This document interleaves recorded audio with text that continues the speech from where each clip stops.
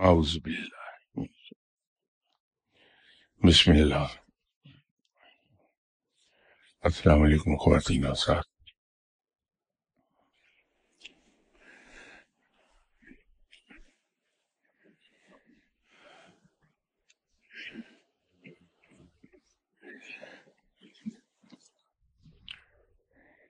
اسلام کے ابتدائی زمانہ ہے، خلافت راشدہ کے بعد. اس میں بڑے بڑے جید عالم اور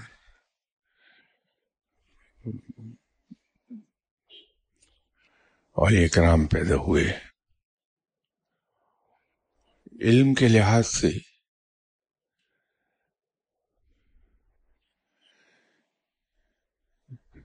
ایک صاحب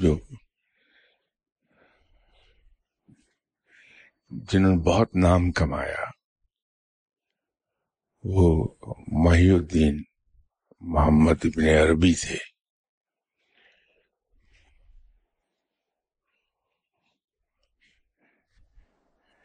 یہ انتہائی جینیس آدمی گزرے ہیں اپنے وقت میں، لیکن ان کا ایک مسئلہ یہ رہا کہ انہوں نے اپنے وقت سے 1200-1400 سال قبل باتیں کر دی. وہ باتیں جو آج سے بھی 100 سال بعد یا 50 سال بعد ہونی چاہیے تھی، وہ انہوں نے اپنے زمانے میں باتیں کہہ دی. نتیجہ یہ ہوا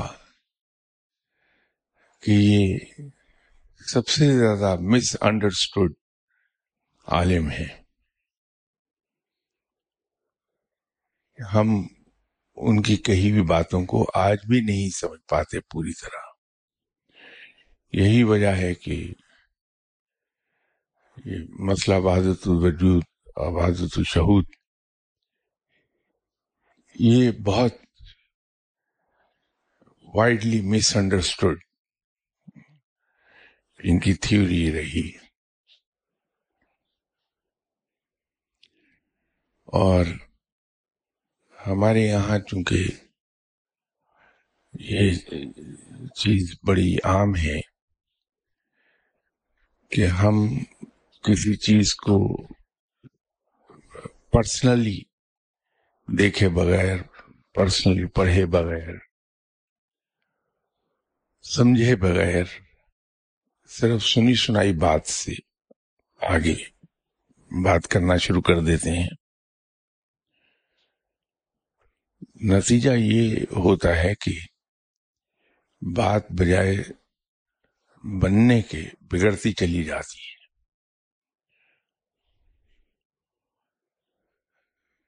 اس مسئلے کے ساتھ یہی کچھ ہوا کہ مسلمانوں کے درمیان بہت سخت اختلاف پیدا ہوئے. نتیجہ یہ ہوا کہ اس میں خون بہہ گیا بہت سے مسلمانوں کا.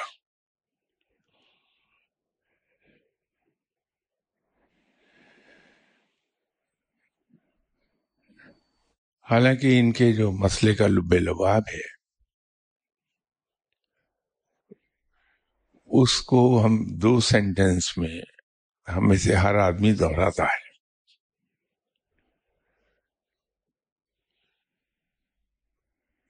وہ بزرگ جن کے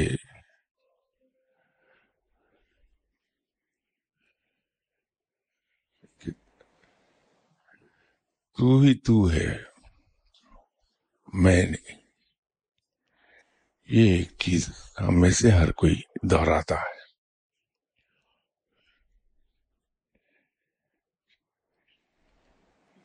اسی طرح رب تعالیٰ کے بارے میں ہم یہ کہتے ہیں کہ تو ہی اول تو ہی آخر.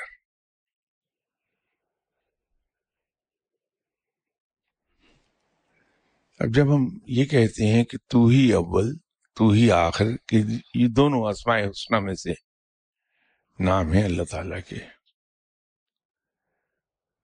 تو اس سے مراد ہماری یہ ہوتی ہے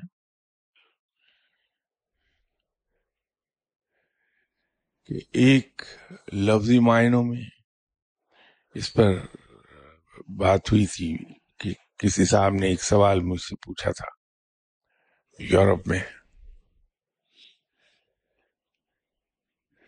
کہ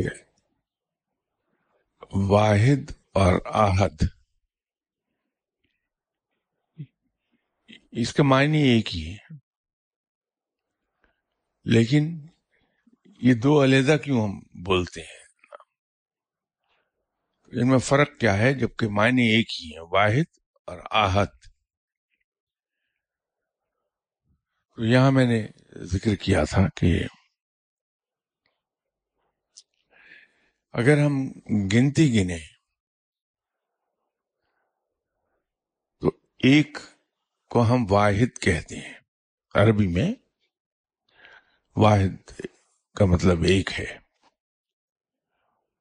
تو وہ نمبر کے حساب سے وہ ایک ہے، دو نہیں ہے۔ لیکن اصطلاحی معنوں میں جب ہم کہتے ہیں آحد ہے تو وہ اصطلاحی معنوں میں ہم کہتے ہیں کہ وہ لاثانی ہے، یونیک ہے، اس کا کوئی ثانی نہیں ہے، اس جیسا دوسرا کوئی نہیں ہے۔ تو وہ ہم اس کو ان معنوں میں آحد کہتے ہیں۔ تو ایسے ہی ہم اس کو اول کہتے ہیں اور آخر کہتے ہیں۔ اول ظاہری معنوں میں آتا ہے کہ تمام چیزیں اسی سے شروع ہوئی ہیں، وہی ابتدا کرنے والا ہے اس کائنات کی، کہ کن کہا اور کائنات وجود میں آ گئی، تو وہ سب سے پہلے موجود تھا، وہ اول ہے۔ اور اصطلاحی معنوں میں جب ہم کہتے ہیں آخر ہے کہ وہ اسی پر انتہا ہے ہر چیز کی، وہیں سے چیز شروع ہوتی ہے، وہیں جا کے ختم ہو جاتی ہے، تو وہ ان اصطلاحی معنوں میں آتا ہے۔ اسی طرح ہم یہاں پچھلی نشست میں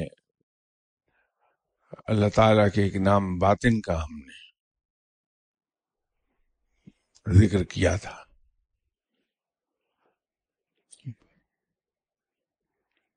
ظاہر اور باطن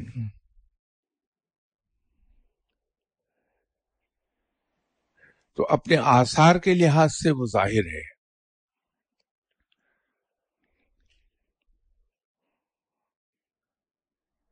اور اپنے اصل معنوں کے لحاظ سے وہ باطن، تو وہ ظاہر بھی ہے، وہ باطن بھی ہے۔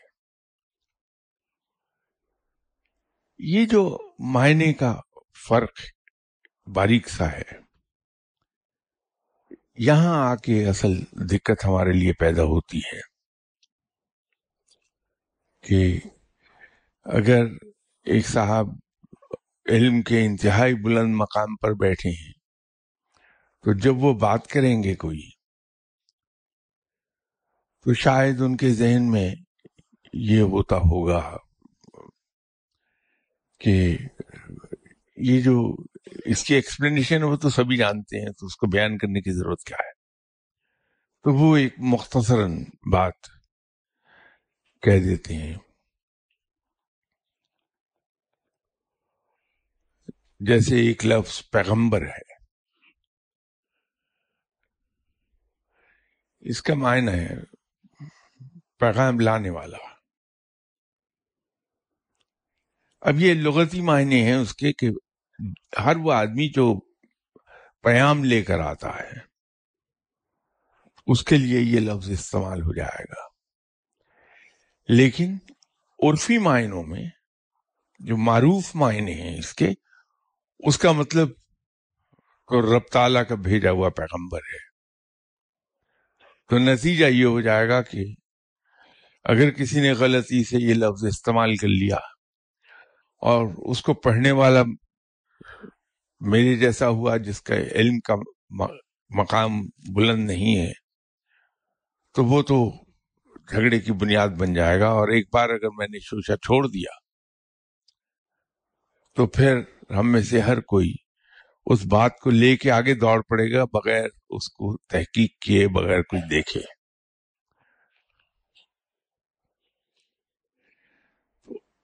محمد ابن عربی کے ساتھ بھی یہی کچھ ہوتا رہا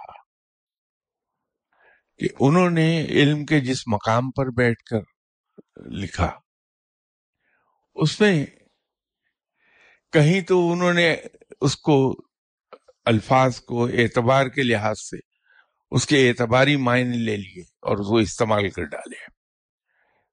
پڑھنے والے کا علم وہ نہیں ہے کہ وہاں تک جا پہنچے، تو اس کو مس انڈرسٹینڈ کر لیا گیا۔ کہیں انہوں نے جو الفاظ اپنے صرف عرفی معنوں میں، معروف سینس میں جو معنی لیے جاتے ہیں، صرف انہی میں استعمال ہو رہے ہیں، انہوں نے اس کو لغتی معنوں میں اسے استعمال کر لیا۔ نتیجہ یہ ہوا کہ وہ مس انڈرسٹینڈ کر گئی بات۔ ورنہ اگر ان چیزوں کو ہم سامنے رکھ لیں اپنے ذہن میں، جب ان کے پیغام کو پڑھ رہے ہوں، ان کی تحریروں کو پڑھ رہے ہوں، اور یہ بیک گراؤنڈ ذہن میں رکھ لیں کہ انہوں نے اپنی جو تحریریں ہیں، جو سوچ اپنی لوگوں تک منتقل کرنے کی کوشش کی ہے، اس میں کیا ترکیب استعمال کر لی ہے،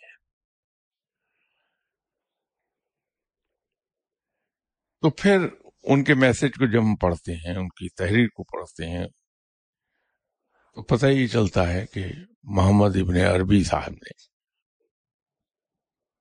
کیا خوبصورت باتیں کہی ہیں۔ لیکن اس کے لیے تھوڑا سا ہمیں کھلے ذہن کا ہو کے اور ان کی تحریر کی اس ترکیب کو سامنے رکھ کے پڑھنا ہوگا۔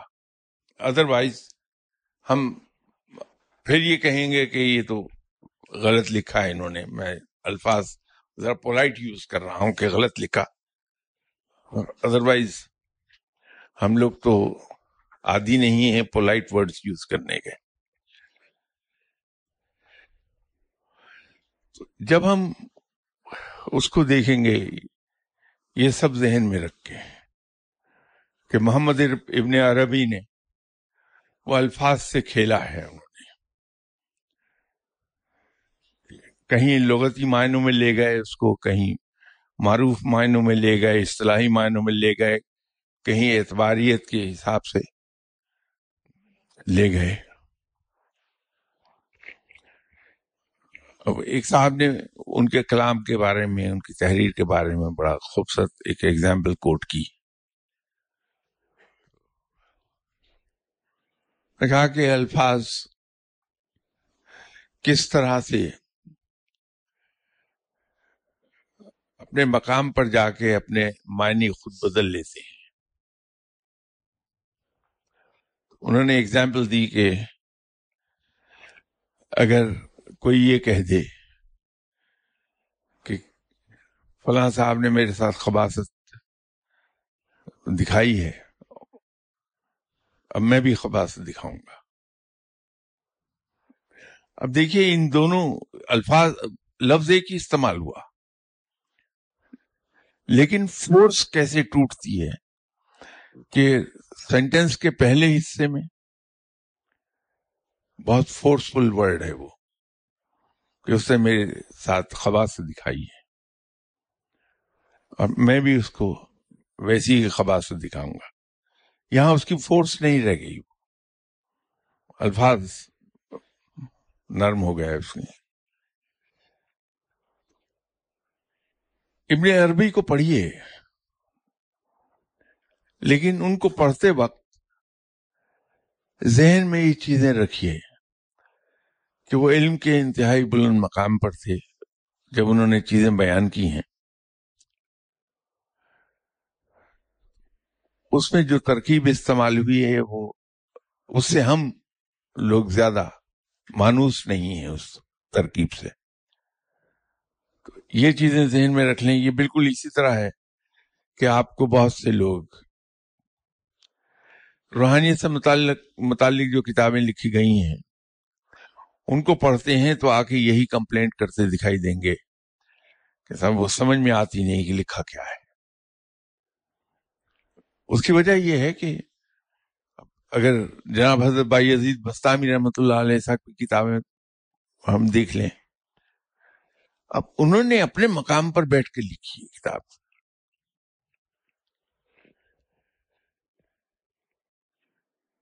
انہوں نے ساری عمر درس دیا ہے علماء کو جو پہلے سے ہی علم کے ایک بڑے مقام پر بیٹھے ہیں. ان کی تعلیم و تربیت کی ہے جناب حضرت بائی عزیز بستامی رحمۃ اللہ علیہ نے. وہ ان کی ذہنی سطح کے مطابق بات کرتے ہیں. انہوں نے کتابیں لکھی تو اسی سطح پر بیٹھ کے لکھی. اب اس کو جو ہم پڑھنے کی کوشش کرتے ہیں تو ہمارے پلے کچھ نہیں پڑتا. اسی طرح کشف المحجوب بڑی آسان کتاب ہے جناب داتا گنج بخش رحمۃ اللہ علیہ صاحب کی لکھی. اس کے ترجمے ہوئے ہیں. اب کچھ ترجمے ایسے ہیں جن کو اگر ہم پڑھنے بیٹھیں گے تو ہماری سمجھ میں آتا ہی کچھ نہیں ہے. سمجھ ہی نہیں آتا کہ وہ لکھا ہوا کیا ہے. لیکن ایک آدھ ترجمہ ایسا بھی ملے گا جس کو آپ پڑھتے ہیں تو ہر چیز بالکل آسان اور بڑی واضح دکھائی دیتی ہے. اس کی وجہ یہ ہے کہ وہ جو ترجمہ کیا ہے کسی نے, یا تو علم کے بہت بڑے مقام پر بیٹھا تھا وہ آدمی اور وہ یہ سمجھتا تھا کہ اس کتاب کو ایک عام آدمی نے پڑھنا ہے, اس کی علمی سطح وہ نہیں ہے, تو اس نے اس عام آدمی کی ذہنی سطح کے مطابق ترجمہ کر ڈالا جو سمجھ میں آ جاتا ہے.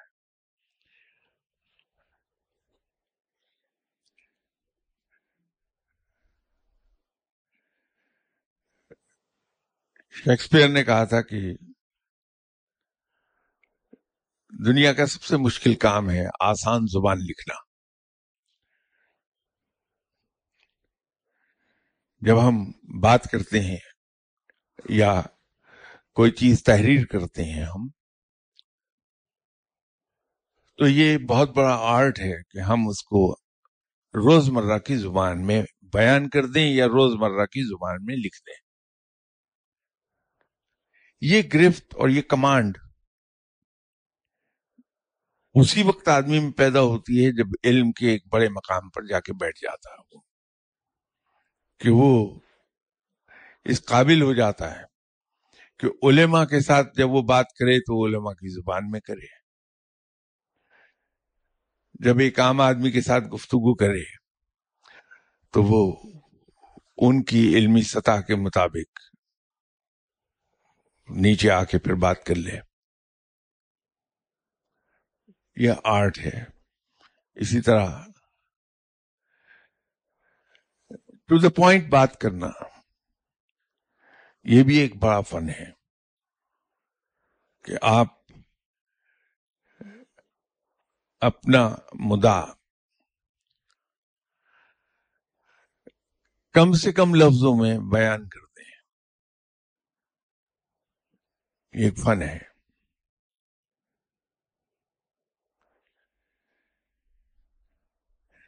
1970 میں جاب کر رہا تھا تو ہمارے جو باس تھے, میں ٹور پر فیصل آباد جا رہا تھا, تو ہمارے باس صحیح معنوں میں نواب خاندان سے تھے اور خود بھی ان کے طور طریقے, چال ڈھال, پرسنالٹی ساری کی ساری صرف ایک بار دیکھنے سے پتہ لگتا تھا کہ یہ ریئل نواب ہیں. وہ مجھے کہنے لگے کہ سرفراز صاحب چلیے میں آج آپ کے ساتھ میں چلتا ہوں. گئے تو جہاں بھی ہم نے جو کام کرنا تھا وہ میں کرتا رہا. میرا خیال تھا کہ وہ چونکہ بہت سینئر ہیں مجھ سے تو وہ گفتگو کریں گے یا وہ بیان کریں گے معاملات، تو میں بیٹھ کے صرف دیکھوں گا. لیکن حیرت یہ ہوئی کہ جب ہم آفس میں جہاں گئے تھے وہاں داخل ہو رہے تھے تو مجھے کہنے لگے سرفراز صاحب آپ اس علاقے کے انچارج ہیں، تو یہاں آپ باس ہیں، میں نہیں، آپ معاملات کو ہینڈل کریں گے، میں دخل نہیں دوں گا. تھینک یو سو مچ سر. میں گفتگو کرتا رہا وہاں. تو ہم اس سے فارغ ہو کے میٹنگ سے واپس آ رہے تھے. یہ 1970 کا قصہ ہے. انہوں نے ایک بہت خوبصورت بات مجھ سے کہی کہ سرفراز صاحب آپ اپنے کام میں ماہر ہیں، بہت اچھے ہیں، اور مائنڈیڈ اس وقت میں تقریباً 25 سال کے قریب عمر تھی، 25 سال ایسی. لیکن آپ میں ایک بڑی خرابی ہے. تو سنتا رہا چپ چاپ. کہنے لگے جب آپ دوسرے سے بات کرتے ہیں تو اس کو جاہل سمجھتے ہیں کہ اس کو کچھ پتہ نہیں ہے، تو آپ اتنی لمبی چوڑی ایکسپلینیشن اس کو دیتے ہیں. جس سے آپ بات کر رہے ہیں وہ بہت سینئر آدمی ہے. آپ کو یہ یقین رکھنا چاہیے کہ اس کے پاس آپ سے زیادہ علم ہے، کیونکہ وہ عمر میں بھی بہت بڑا ہے آپ سے اور ویسے بھی سینئر پوزیشن پر ہے. تو آپ ایکسپلینیشن مت دیا کیجیے، صرف بات کیا کیجیے.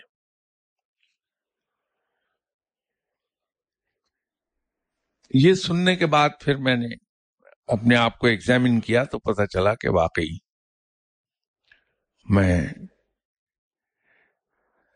یہ تو نہیں شعوری طور پر نہیں سمجھتا کہ اسے کچھ آتا نہیں ہے، لیکن کہیں لاشعور میں somewhere at the back of my mind یہ غالباً ہے کہ میں اس کو واضح کر دوں بات کو، شاید وہ نہ سمجھ سکے میری بات. تو رفتہ رفتہ اس چیز کو میں نے کنٹرول کر لیا. تو ہوتا یہ ہے کہ جب آدمی کے پاس علم نہیں ہوتا تو بڑی لمبی بات کرتا ہے، سمجھانے کی کوشش کرتا ہے. لیکن جب اس کے پاس علم ایک بڑی مقدار میں آ جاتا ہے، واقعی کچھ جاننے لگتا ہے چیزوں کو، تو وہ پھر مختصر اور بڑی خوبصورت گفتگو کرتا ہے. اس آدمی کی کوشش یہ ہوتی ہے کہ میں ایک آدھ جملے میں ہی اپنی بات مکمل کر لوں، زیادہ بولنا نہ پڑے مجھے. اسی طرح جب لکھتا ہے خط، وہ میں آفس کے سلسلے میں گیا ہوا تھا ٹور پر،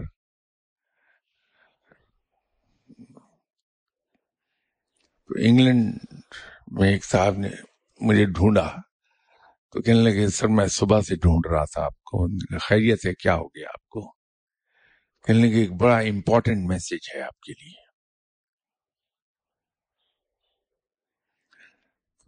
اور ارجنٹ ہے. فرمائیں کیا ہو گیا؟ تو کہنے لگے آپ کے لیے پاکستان سے ایک کال آئی تھی اور یہ نمبر چھوڑا انہوں نے کہ بڑا ارجنٹلی آپ بات کر لیجئے. ٹھیک ہے. ٹیلی فون لے کے میں نے کال بیک کیا فوراً.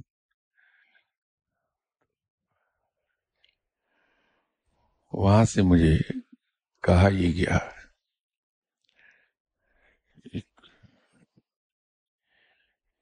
انتہائی اعلی مقام فائز ہستی کے حوالے سے کہ ان کا آپ کے لیے میسج یہ ہے کہ امام مہدی کا ظہور ہو گیا، آپ جا کے ان سے مل لیجئے. وہ میسج سنتے ہیں اندر سے آواز تو ایک آ گئی کہ یہ بات درست نہیں ہے. لیکن چونکہ حوالہ ایسی ہستی کا دے دیا گیا تھا تو یہ سمجھتے ہوئے بھی کہ غلط ہے، میں نے چیک کیا کون سی فلائٹ اویلیبل ہے امیڈیٹلی، تو میں یہاں آ گیا۔ 2-3 دن کے انتظار کے بعد ان صاحب کا ایڈریس مجھے مل گیا، وہاں گیا، ان سے ملا، اور لمبی کہانی، لمبی۔ تو انہوں نے کہا میں نے ایک خط فلاں آدمی کو لکھا تھا، اس کا جواب نہیں آیا، آپ ان سے کہیے مجھے جواب تو دے دیں۔ میں نے ان سے کہا جناب میں تو بڑا چھوٹا آدمی ہوں، اتنے بڑے لوگوں سے میرا کیا واسطہ ہے؟ تو میں کہا کہ نہیں، آپ کو وہ جانتے ہیں؟ تو میں نے کہا نہیں، اتنے بڑے لوگ مجھے نہیں جانتے، لیکن میں انہیں ضرور جانتا ہوں، اخباروں کے ذریعے سے اور ٹیلی ویژن کے ذریعے سے۔ وہ ضد کر رہے تھے، تو ضد کرتے کرتے ایک جگہ شاید جا کے میں ذہنی طور پہ ویئر آؤٹ ہو گیا۔ تو میں نے کہا جس خط کا آپ کہہ رہے ہیں کہ جواب نہیں دیتے، وہ آپ نے 7 صفحوں کا لیٹر لکھا ہے ان کو، ان میں سے 5 صفحے آپ کی اپنی ذات کے بارے میں ہیں اور 2۔ تو اس مقام کے آدمی کو جب آدمی خط لکھتا ہے تو ہمیں تو یہی ٹرین کیا گیا تھا کہ ہمارا لیٹر زیادہ 1 سطر یا 1.5 سطر پہ ہونا چاہیے، اس سے زیادہ نہ لکھیں ورنہ وہ ردی کی ٹوکری میں چلا جائے گا، کہ اس اتنی سینئر پوزیشن پہ بیٹھ کے آدمی کے پاس ٹائم نہیں ہوتا کہ اسے پڑھ سکے۔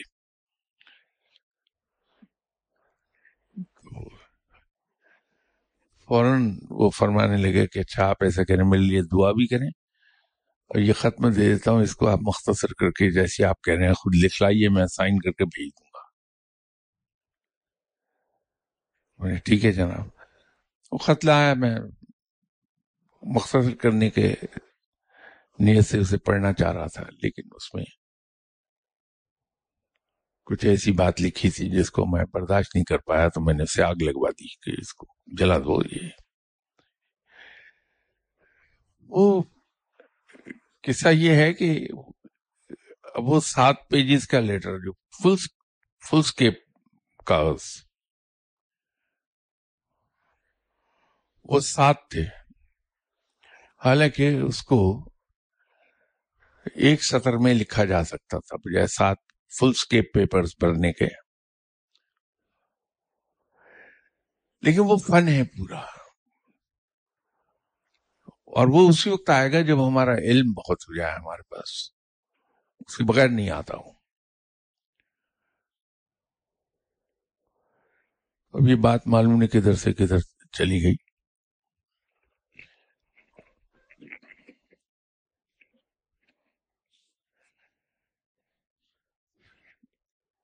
بات محمد ابن عربی سے شروع ہوئی تھی،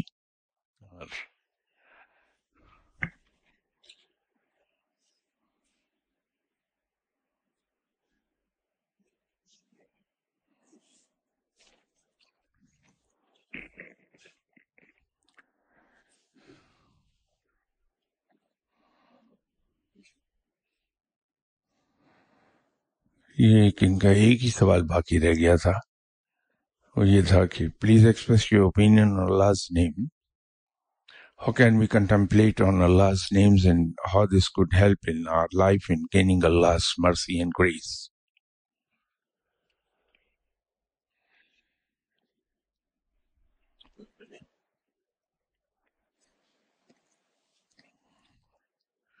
رب تعالیٰ کے اسماء حسنیٰ جو ہیں ان کے اپنے اپنے اثرات ہیں، لیکن اس میں ایک چیز ہمیں یاد رکھنی چاہیے کہ اللہ تعالیٰ کے جو صفاتی اسماء مبارک ہیں،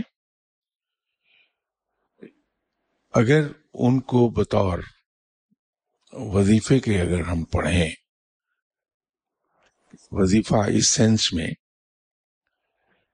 کہ باقاعدگی سے ایک وقت پر ایک مخصوص تعداد میں جس چیز کو پڑھا جائے وہ وظیفہ کہلاتا ہے۔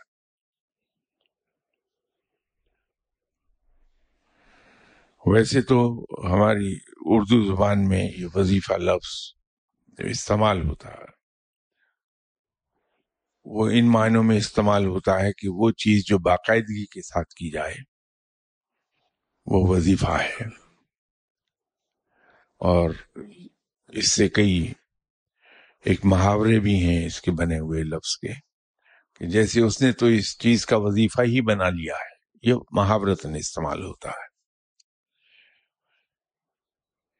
لیکن روحانیت کی ٹرمنالوجی میں وظیفہ اس چیز کو کہا جائے گا جس کو باقاعدگی کے ساتھ ایک مخصوص وقت پر مخصوص تعداد میں پڑھا جائے وہ وظیفہ کہلائے گا. جب ہم اسماء حسنہ میں سے کسی ایک نام مبارک کا ورد کرتے ہیں تو اس کے اثرات مرتب ہونے لگتے ہیں انسان. اس میں صرف ہمیں ایک بات یاد رکھنی چاہیے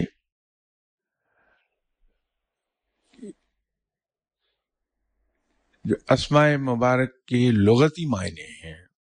کسی ایک لفظ کو لے لیجئے، جیسے اللہ تعالیٰ کا ایک اس میں مبارک ہے قہارو، القہارو. اب لفظ قہار جو ہے اس کے معنی تو بنیں گے غضب والا،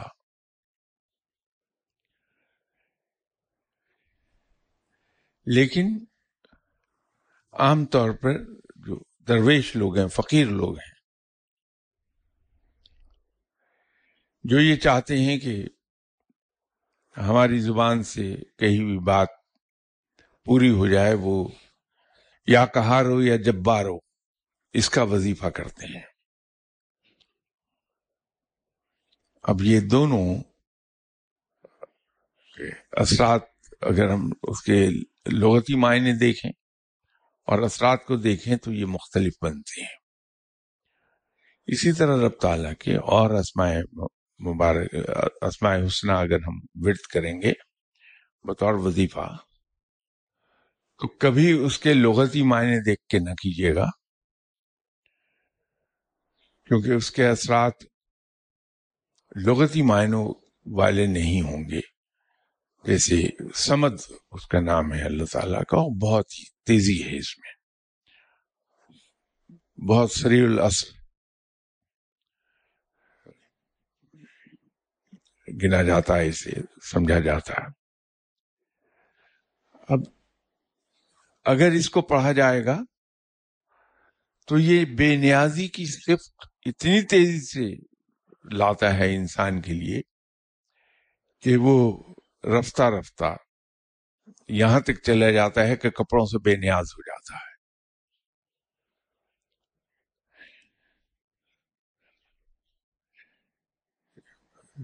ایک اور لفظ ہم پڑھتے ہیں جس کے بارے میں ہمیں یہ خیال ہے کہ اس کو پڑھنے سے رزق بہت آتا ہے، الغنی اور المغنی.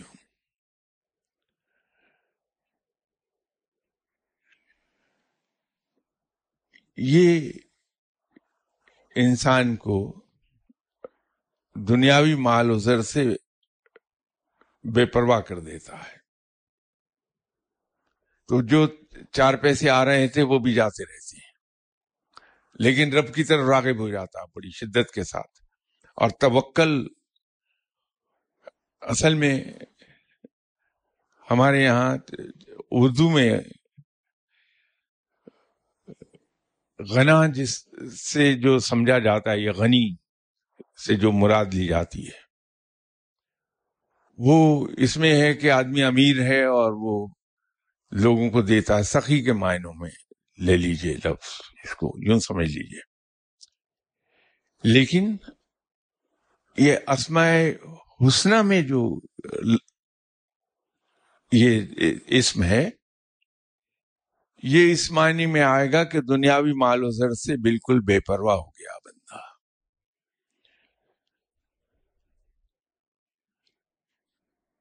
تو آدمی دل کا غنی ہو جائے گا بہت،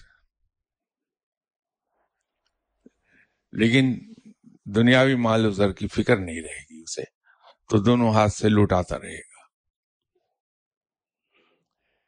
وہ اگر ایک انسان دنیاوی زندگی بھی بھرپور گزار رہا ہے تو اپنی دنیاوی ذمہ داریاں پوری کرنے کے لیے اسے وسائل کی ضرورت رہتی ہے. ہمیں یہ ضرور خیال رکھنا چاہیے کہ اس کے اثرات کیا ہوں گے. اس کے صحیح اثرات کوئی فقیر ہی بتا پائے گا آپ کو. جہاں تک کنٹمپلیٹ کرنے کی بات ہے، یہ صرف اسماء حسنہ کے ورد کی بات نہیں ہے. ہم رب تعالیٰ کو کسی بھی لفظ سے پکاریں، کوئی سا بھی ذکر ہم کریں، کوئی سا بھی ورد ہم کریں،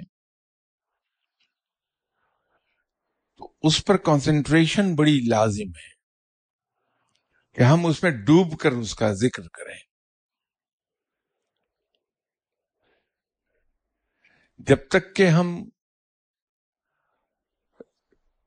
اس میں ڈوب کر اس کا ذکر نہیں کریں گے، اس کے اثرات نمودار نہیں ہوتے.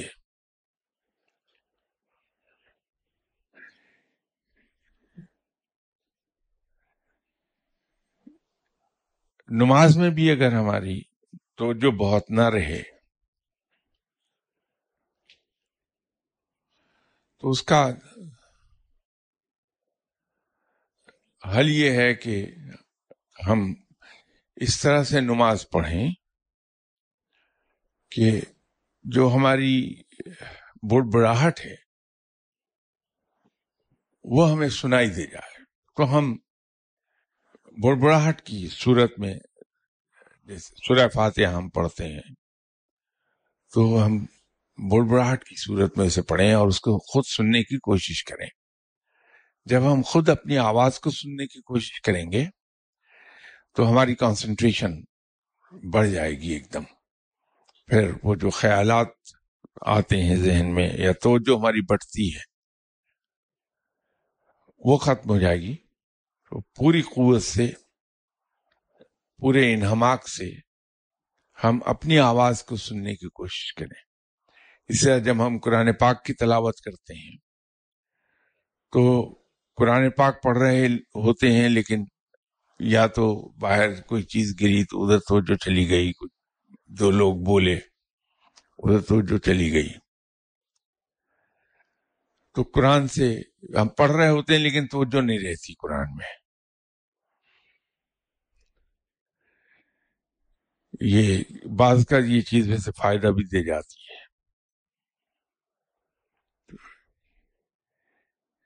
ایک صاحب بیٹھے ہوئے تسبیح پڑھ رہے تھے، اللہ کا ذکر کر رہے تھے،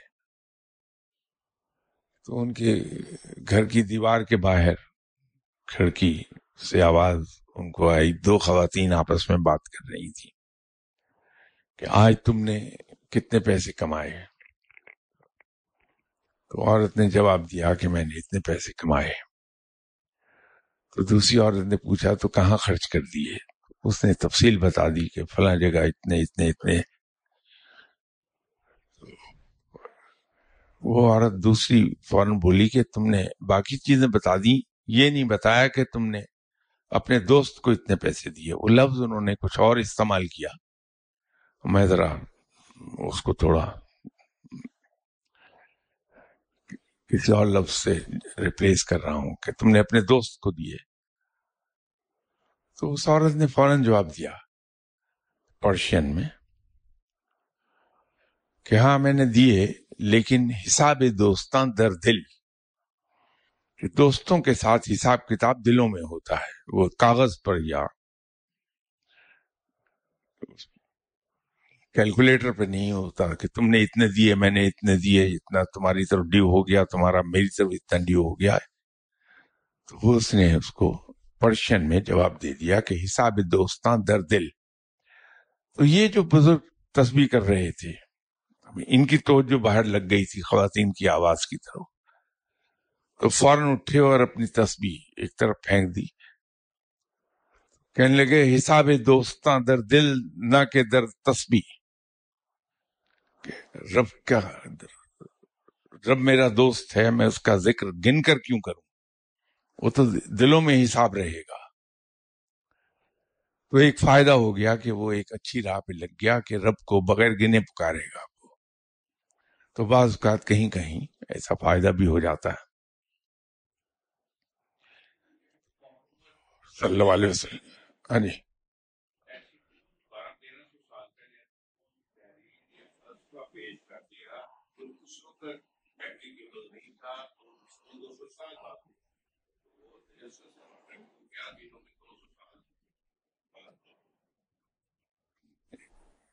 یہ محمد ابن عربی کی بہت سی تصانیف ہیں.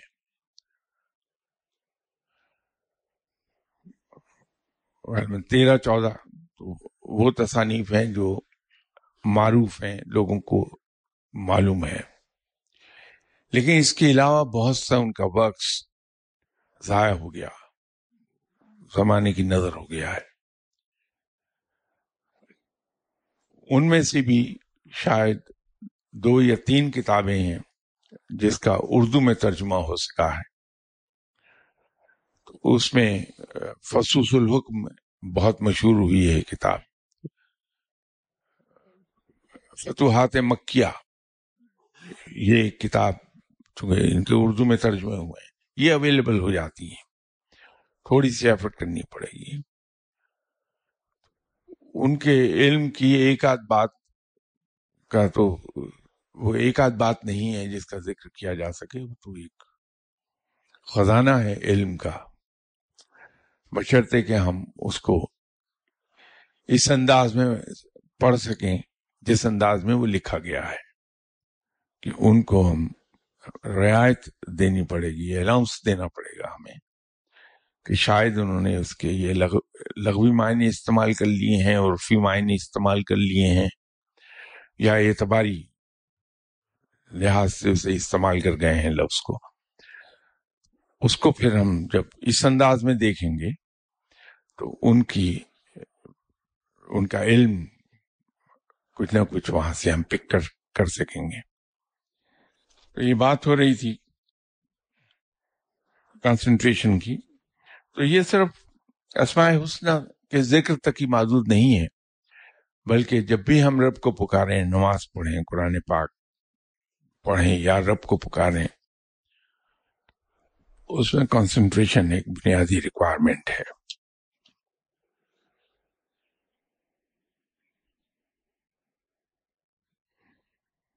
اور یہ جو ان کے سوال کا حصہ ہے، and how this could help in our life in gaining Allah's mercy and grace.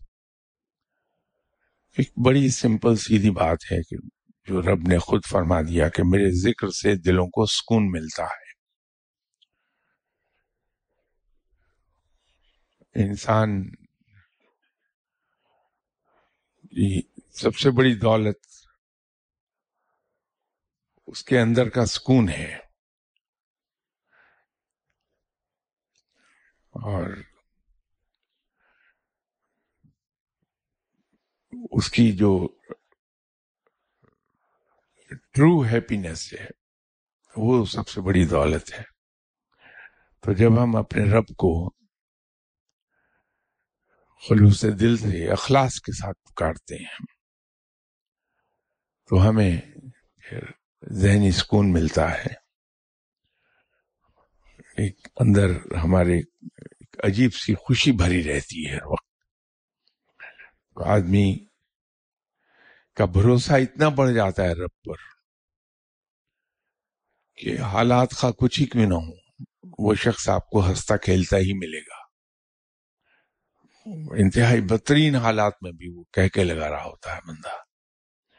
یہ اصل میں اپنے رب پر بھروسے کا انعام ہے اس کو، کہ وہ کسی طور کی ماننے کو تیار ہی نہیں کہ میرا رب مجھے بے سہارا چھوڑ دے گا.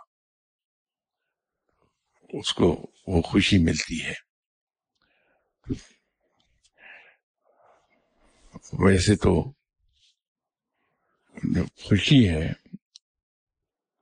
کل شاید کسی نے مجھ سے پوچھا تھا تو میں نے یہ عرض کی تھی اس کی خدمت میں کہ خوشی صرف دینے سے ملتی ہے،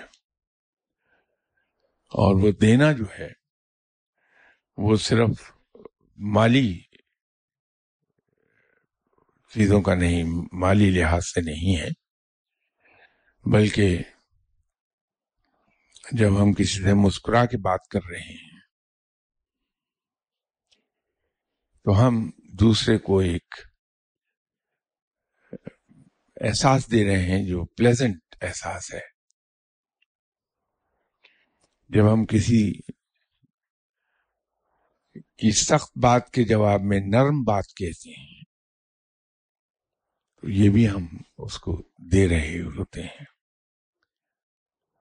جب اپنی ضرورت روک کر ہم کسی کے کام آ رہے ہوتے ہیں اور اس انداز میں کہ ہم اس آدمی کو یہ احساس نہیں ہونے دیتے کہ تمہاری خاطر میں نے اپنی ایک ضرورت قربان کر دی، تو بھی ہم اس کو دے رہے ہوتے ہیں. تو یہ دینا ایک بہت براڈر سینس میں بات کر رہا ہوں.